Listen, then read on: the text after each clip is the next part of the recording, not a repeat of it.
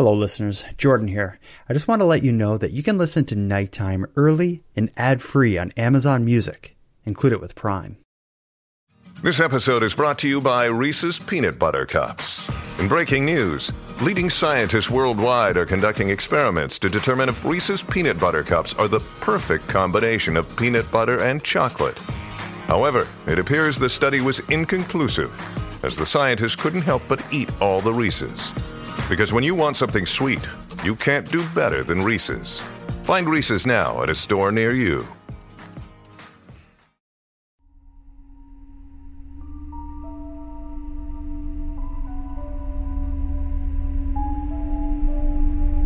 You are tuned to the Nighttime Podcast, focused on the fringe of Canada.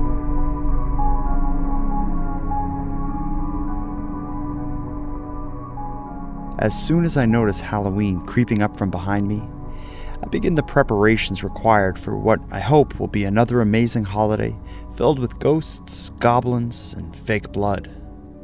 I gather junk food for the trick-or-treaters. I find the right pumpkin to carve a face in. I hang some ghosts from the trees in my yard, and of course, I call Steve Vernon and ask him to tell me some of his stories.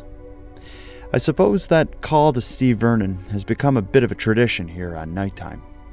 It started in Halloween of 2016, when Steve's Stories took us on a tour of haunted Halifax. Then, in 2017, we met again to hear some stories at Black Rock Beach, the site of Halifax's last public gallows. And then, most recently, in Halloween of 2018, Steve invited me to a secluded cabin where he shared some stories from across haunted Nova Scotia. And now this year, he agreed to do it again, and this time promised to ramp up the terror and bloodshed even further. The plan we came up with was similar to prior years, but we added a few twists. I got the idea during a recent walk through a nearby forest.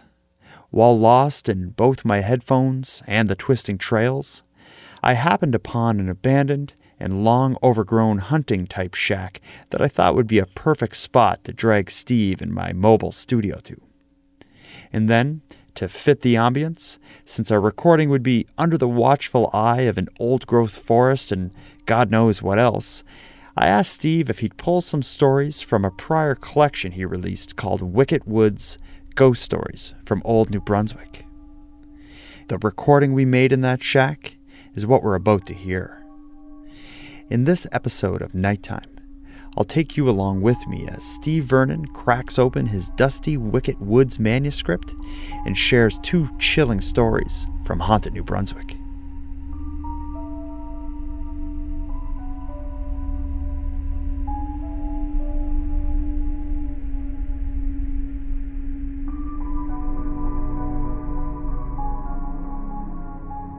As Steve and I made our way to the abandoned hunting shack, I noticed two things. It was much further than I remembered, and walking through the woods is a whole lot less enjoyable the day after a heavy rainfall.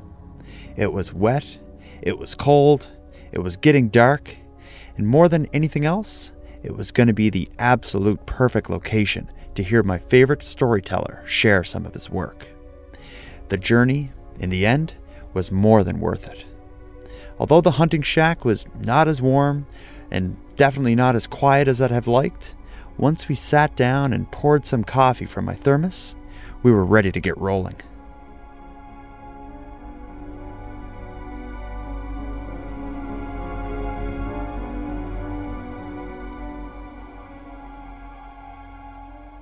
Yeah, this book, Wicked Woods, that's not very recent. When did that come out? Wicked Woods, I think that might have been my second collection. This came out in 2008. Okay. And you wrote so many books. When you look at that one, Wicked Woods, do you remember writing it? Like, would you remember the stories in it if you didn't flip through it? I remember some of them. Yeah. I like this one. I really like the cover. I think it's the scariest, coolest cover they did. Oh, yeah. You know, all those different, there's faces all through that twisted piece of wood, you know. Yeah, and that's a very cool collection. And this book is a compilation of stories set in the woods in New Brunswick. Am I getting that right? in New Brunswick. Okay. But it kind of has like a headlining act. So in this book, like the Dungarvan Whooper. Definitely in the woods, yes. And that's kind of like one of the headlining stories. Yeah. I'm thinking in terms of music, it'd be like the headlining act or something. Well, I mean, logging was huge. It's still a big industry in New Brunswick, but it was huge back in the 17 and 1800s. Yeah. Yeah, that's where a lot of their money was made, was just going out into the woods. Yeah, well, you see why. You see, even today, you drive through there, it's just forest. A lot of it. But. Yeah. For the first story he shared, Steve picked a classic, perhaps New Brunswick's most famous supernatural story. It concerns a section of forest haunted by a vengeful spirit that can be heard at night making a guttural whooping sound. This is the story of the Dungarvan Whooper.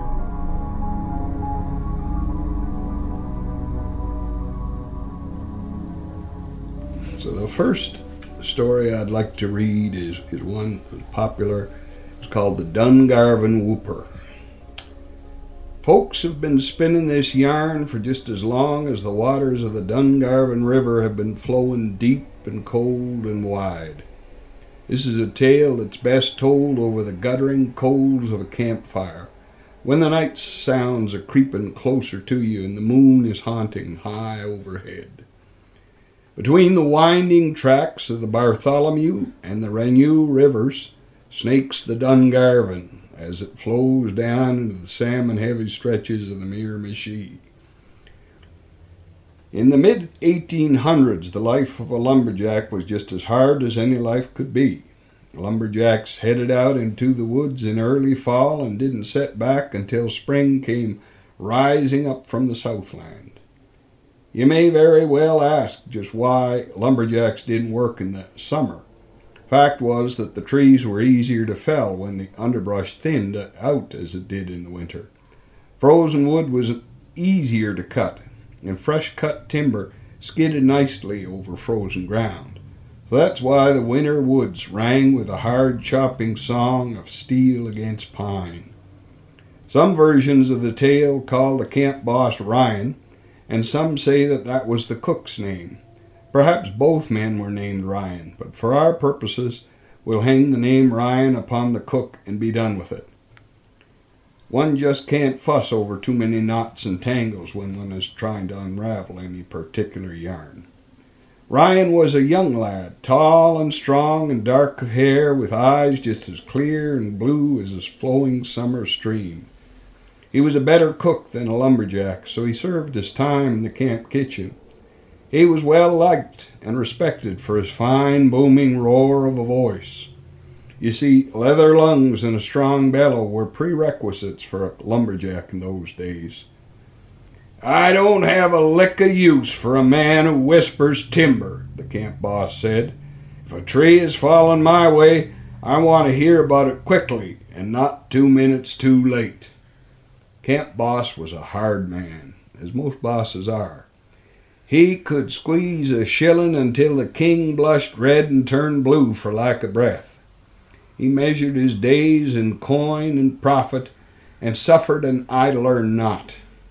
He prized a penny more than he valued any lumberjack, and that's where the trouble first began.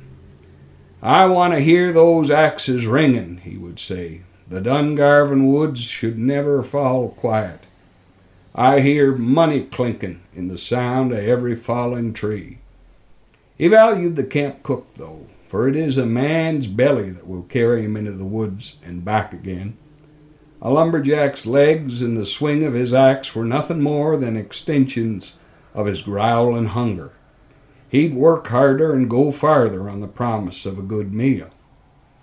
You must bear in mind that a lumberjack was expected to awaken at 4 in the morning for a breakfast of pork and beans, or pancakes, or both. The whole mess was washed down with piping swallows of tea, tainted with the taste of the iron sulfate used to purify the water. They would hike miles into the woods looking for the timberland, toting cold lunches, and then hike back at about 8 or 9 in the evening for dinner. a meal of pork and beans or pancakes or both. The camp cook was expected to be up before any of them, in time to have everything ready when the lumberjacks awoke. He would rise while the crows were still snoring in their trees and cook up both breakfast and dinner. Next, he'd awaken the men by banging a broken peavey, a logging tool that looked a little like a spear with a hook on it for moving fallen timber. He'd bang it against a rusty iron wheel rim and sing it out in his big booming voice, "Daylight in the swamp, rise and shine, rise and shine." Ryan was a good lad, never wasted his time or money in the far-off town of Renu. He kept his wages tucked safely inside a fine buckskin money belt that he buckled tightly about his belly beneath a layer or two of flannel and a pair of red cotton long johns. The money was meant to be hidden, but secrets are hard to keep in the closeness of camp. Some of the more cynical lumberjacks referred to Ryan as a cheap-hearted spend-you-not, but the majority of the fellows knew him better than that. The truth of the matter was that Ryan was saving enough of a grubstake to marry a young girl in Miramichi. Whatever the reason, the weeks flew by and young Ryan's money belt grew fatter and fatter. Then, one fateful winter morning, the camp boss sent the men out to work. "Aren't you coming, boss?" the camp's number 2 man asked. "I have work to be done right around here," the camp boss answered. Because he was the boss, no one dared to complain. They took their share of cold grub and some freshly baked bread and headed off into the New Brunswick woods. "Head for the far stand of trees," the camp boss ordered. "I want some tall timbering done today." It was a good day for work in the woods. The crew felled many a tree and limbed them clean, preparing them for skidding down to the river. It was a day like on any other day, only when they returned to camp, Ryan lay dead upon the floor of the kitchen with his skull broken open. "He took sick," the camp boss said. "He pitched himself a fit and fell down and died. Wasn't anything I could do. It happened so fast." "Where'd the blood come from?" somebody asked. "He hit the stove when he fell," the camp boss answered. "Didn't look sick at breakfast," one man said. "Maybe it was something he ate," the camp boss said with a shrug and a sneaky little grin. "He sure looks sick now, sick to death." It's a bad joke, and the camp boss was a bad man.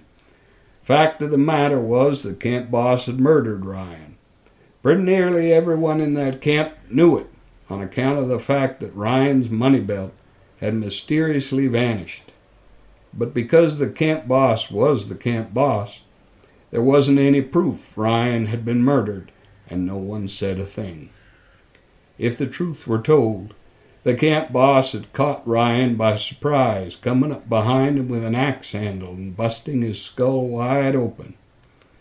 "We need to bury him," the camp boss said. The old bugger was all too eager to be rid of the evidence. "Bury him where?" the number 2 man asked. "The ground is frozen harder than a banker's heart. There'll be no digging until the spring thaw." "Bury him in a snowbank," the camp boss commanded. "The snow will keep his body from rotting until the ground thaws. We'll turn him a fresh grave in the spring and bury him good and proper. Just mark the snowdrift well and clear so we can find him come April." So that's just what they did. They loaded Ryan's body up onto a sled, dragged him deep into the woods, and heaped him in a snowdrift. They hung Ryan's bright red toque in a nearby tree to mark its location in their memory. That sounds trickier than it really was. A lumberjack knows his trees just as surely as a father knows his own sons. Yet in the springtime, when they returned to bury Ryan's body, something had happened. The toque was there, but there was no sign of Ryan. "Maybe a bear dragged the body off," the camp boss decided. "It's the only explanation." "Yep," the number 2 man Riley noted. There's a whole lot of bears wandering these here winter woods, aren't there?" "What are you trying to say?" the camp boss asked. "What I'm saying is that there aren't that many bears out there who don't know how to sleep through the winter.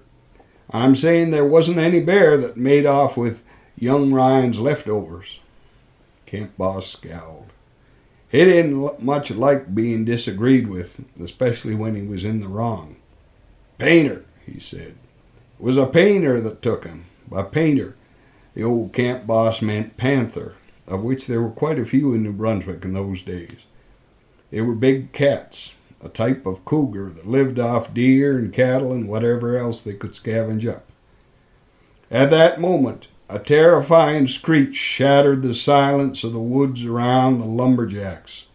It sounded like a cross between a man, a devil, a squealing barn door, and a tomcat torn inside out. "Huh," the camp boss said with a nasty grin. "There's the proof of it. That's the sound of a panther, if I ever heard one." Most of the crew agreed that the camp boss's explanation didn't sound all that convincing. "Doesn't sound like any panther I've ever heard," the number 2 said. "Sounds more like a devil to me," another man said. "Devil with a twisted tail." They all considered this. "Screech owl, then," the camp boss decided. Only it wasn't any screech owl. No, sir, no, ma'am. It screeched again, and that second whoop faded away. The boss's hair turned from its usual coal black to snowy white. Now these were tough, hard men, used to long winters and rough working conditions. Yet the sound of the screaming whoop terrified them. "It's a painter and a screech owl," the camp boss said, clearly grabbing at any explanation his imagination could offer. He kept scrambling around for a reasonable answer, but no one was convinced. The screech sounded a third time, and as that third whoop died, so too did the camp boss. He dropped to the ground stone cold dead. Might have been fear, might have been guilt. Maybe he just took sick, with the same sort of sickness that Ryan had. Whatever the reason, the camp boss fell to the dirt and he moved no more. Then that screech sounded again, like the sound of a saw blade running over the buried stubbornness of an unforgiven steel nail. Like the sound of the wind blowing through a dead man's bones, like the sound of a spirit screaming out for vengeance. The crew buried the camp boss at what was supposed to have been the cook's gravesite, and they carved out a handmade cross. Each man said a short prayer as the Dungarvan whooper howled again and again and again throughout the entire ceremony. All of the praying in a month of hot Sundays won't lay this devil to rest, the number 2 decided. He is screaming for justice, or his lost money belt, or maybe just for his breakfast. Later that day, the crew packed up their gear and paddled down the Dungarvan to the town of Renault, deciding that it would be a fine time to take up cod fishing, or horseshoeing, or anything else besides lumbering. These old boys were scared into early retirement and promptly gave up the trade. A second and a third crew made the long trip to the logging camp of Whooper Spring and left before a week was up. In time, there wasn't a lumberjack in all of New Brunswick who would care or dare to spend a night in the Dungarvan camp. "Camp is cursed," they'd say, and leave it at that. At the turn of the century, an idealistic young parish priest of Renault decided to do something about the Dungarvan whooper.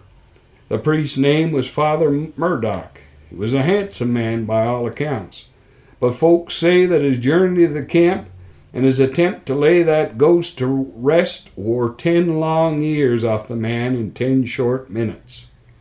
He said the necessary sacred words, sprinkled the ground with holy water, waved a blessed crucifix about every inch of the camp, and all the while the Dungarvan whooper continued to raise his unholy racket.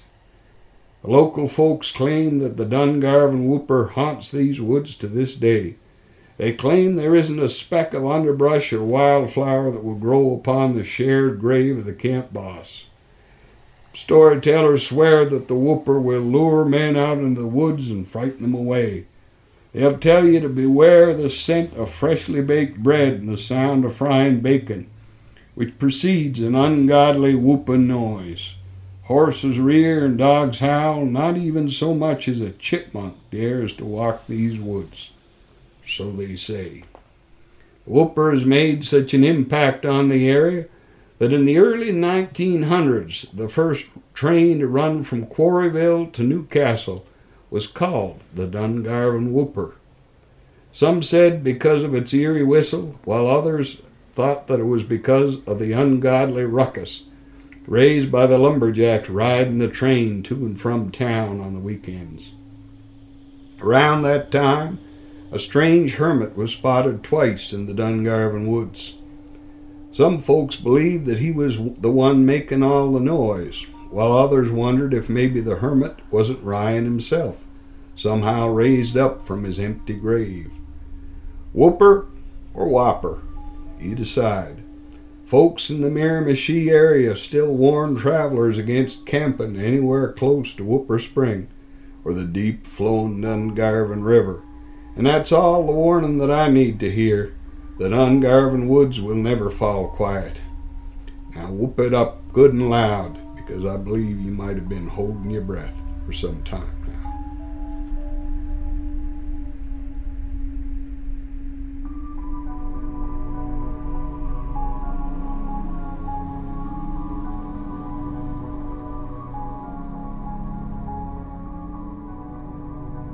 For our next story, Steve promised something truly disturbing, and especially so to the animal lovers out there. It's another revenge story, and it takes the form of a nightmarish take on the telltale heart. Except instead of a heart beating below floorboards, it's a horse taunting its unlawful owner.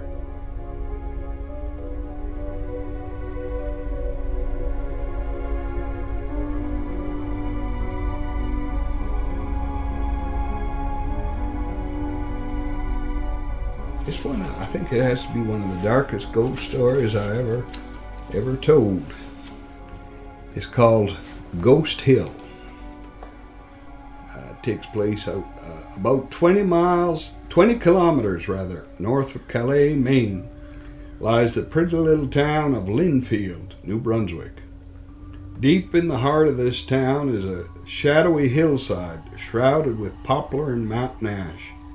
The folks around Linfield call it Ghost Hill, and it's a common stunt for the school kids to dare one another to run up to the top of Ghost Hill, because nobody can resist a double dog dare. You get an eerie feeling walking on this hill. It feels as if something or someone is watching you.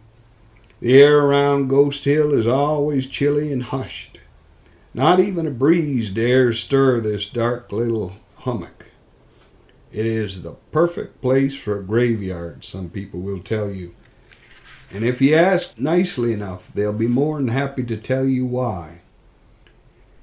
It seems that back in the mid-1800s, this property was owned by one William McGeorge, the foreman of a logging crew. He didn't spend all that much time in town. He was far happier out in the woods, felling timber, making what money that he could. Money was an awfully big word for Mr. William McGeorge. It was a big part of his life. He just couldn't get enough of it. Bluntly put, the man was tighter than a frozen clam. He wouldn't give you the last year's calendar if you promised to burn it for him. As you can guess, William wasn't all that well liked around town, but truth to tell, nobody would say boo to him. He was a big man and a big employer, so it wouldn't pay to make trouble with William McGeorge. There was just no reason to. He paid his men regularly, if not well, and he rarely caused problems. At least that was the case until that census man from Fredericton came into town. Nobody really paid that much attention to the census taker. They gave him whatever information he asked because that was the law, but the truth of it was that they didn't really see much sense in what he was doing. They knew they were all there. and they only needed to count heads when it came time to carve the Thanksgiving turkey.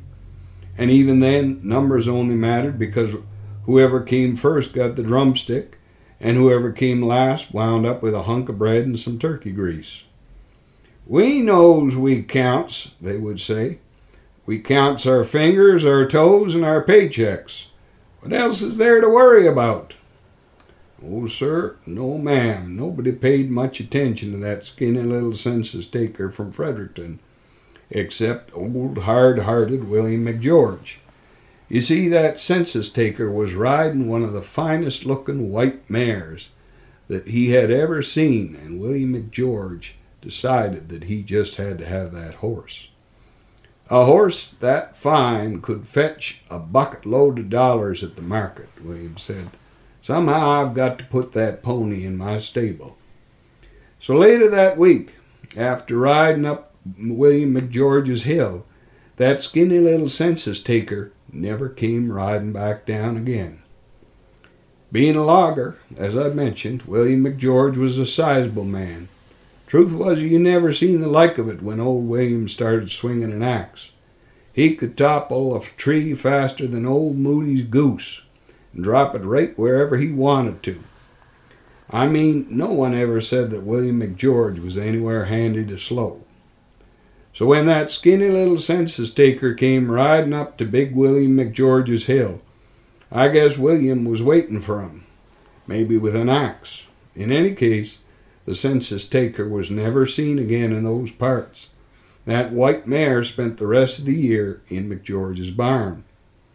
"I won it in a bet," he'd tell anyone who dared ask him how he'd come by such a fine animal. If they pushed the point, he'd just tell them to mind their own darn business. The truth was, they were all a little scared of William McGeorge. They always had been, and after that census taker up and disappeared, they were even a bit more frightened. William began to act strangely, as if something were bothering him. There was something in the big man's eyes, something in the way that he looked around the building before walking in the door, as if he were afraid somebody might be in there waiting for him. He backs into camp these days, his loggers noted, and he carries an axe wherever he goes. It's like he thinks somebody is following him around, getting set to sneak up on him. The funny thing was that William never seemed to get around to selling that mare.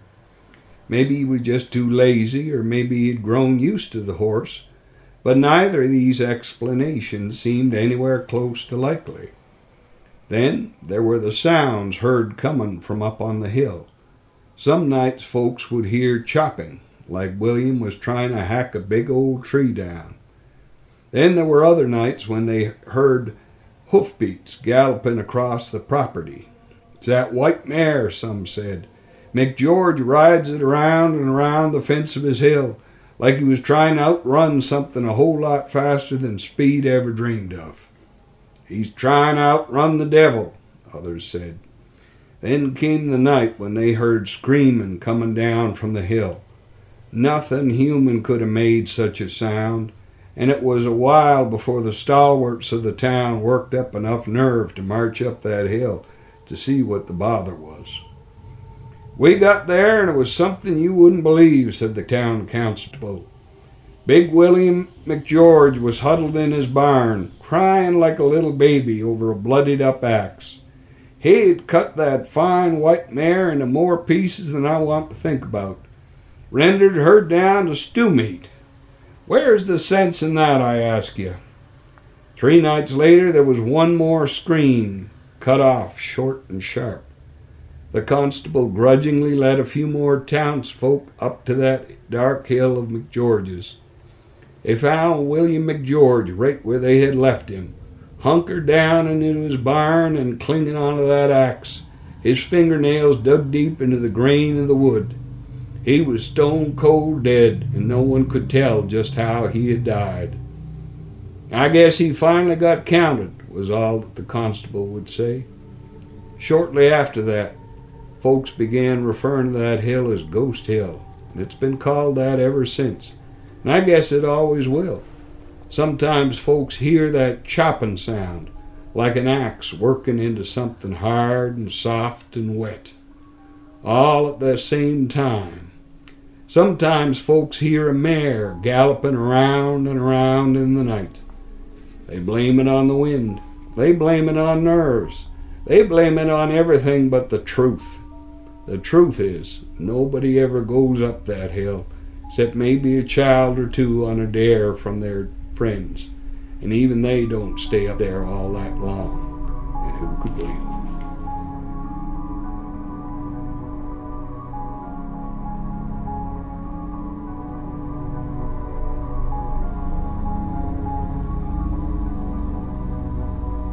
So Wicked Woods, although it's a little over 10 years old, people can still buy this? Oh, yes, sir. Yes, sir, they can. Where would you recommend someone who wants to read the rest of the stories in this collection? Where should they go? Well, you can pick it up at most bookstores. It isn't often carried in Nova Scotia bookstores because it's about New Brunswick stories, but any bookstore will be happy to order a copy. Or if you want to come and meet me, I'm going to have a huge book table full of Nimbus books at Christmas at the Forum from November 1st to November 2nd to November 3rd. 3 days running. I'll be selling books all that weekend. And I'll have copies of Wicked Woods and all my other books. Fantastic. The Christmas at the Forum, you're always involved in that. Why don't you have a collection of spooky Christmas stories? I'm working on it. Okay. Yeah, it's just not a lot of evil stuff happens around Christmas. Yeah, I've got one story, but it's not handy. I can't lay my hands on it immediately, but called Shotgun Christmas. Okay. Yeah. Get me for some Christmas reading, and I'll read it to you.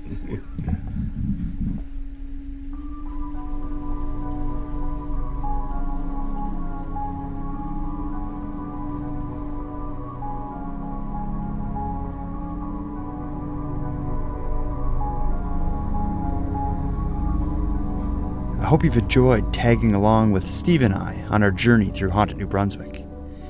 As horrifying as the thought of supernatural activity is, at least in these stories, the forces seem to be getting justice right. I just wish the horse had survived the whole fiasco. And with that, I'll conclude this episode of Nighttime. I want to again thank Steve Vernon for sharing his gift of storytelling with listeners of this show. I know many of you enjoy his appearances here, so if this is the first time you've heard him, go back through the archives and listen to the prior appearances he's made. Also, for those of you taken by Steve's style of storytelling, get to your local bookstore and pick up one of his books. My favorite is probably Halifax Haunts, as it features a collection of my city's most haunted locations. But really, everything he writes is great.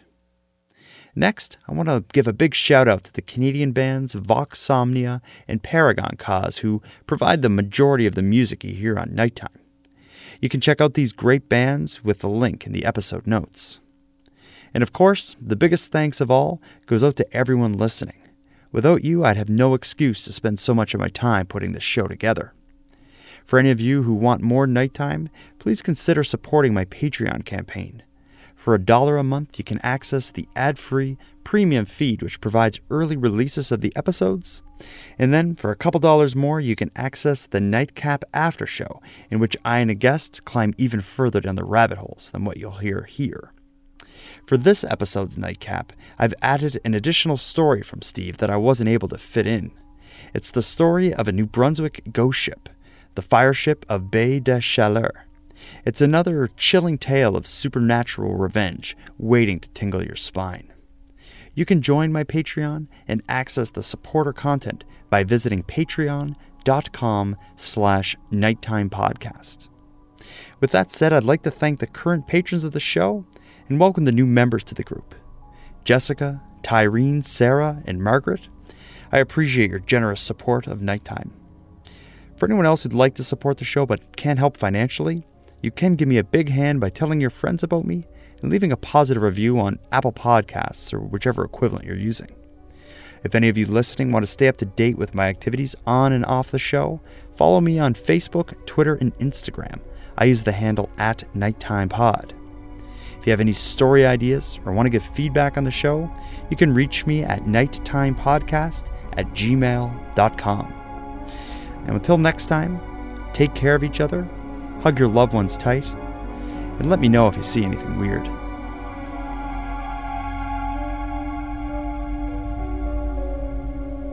The Nighttime Podcast is written, hosted, and produced by Jordan Bonaparte. Copyright Jordan Bonaparte.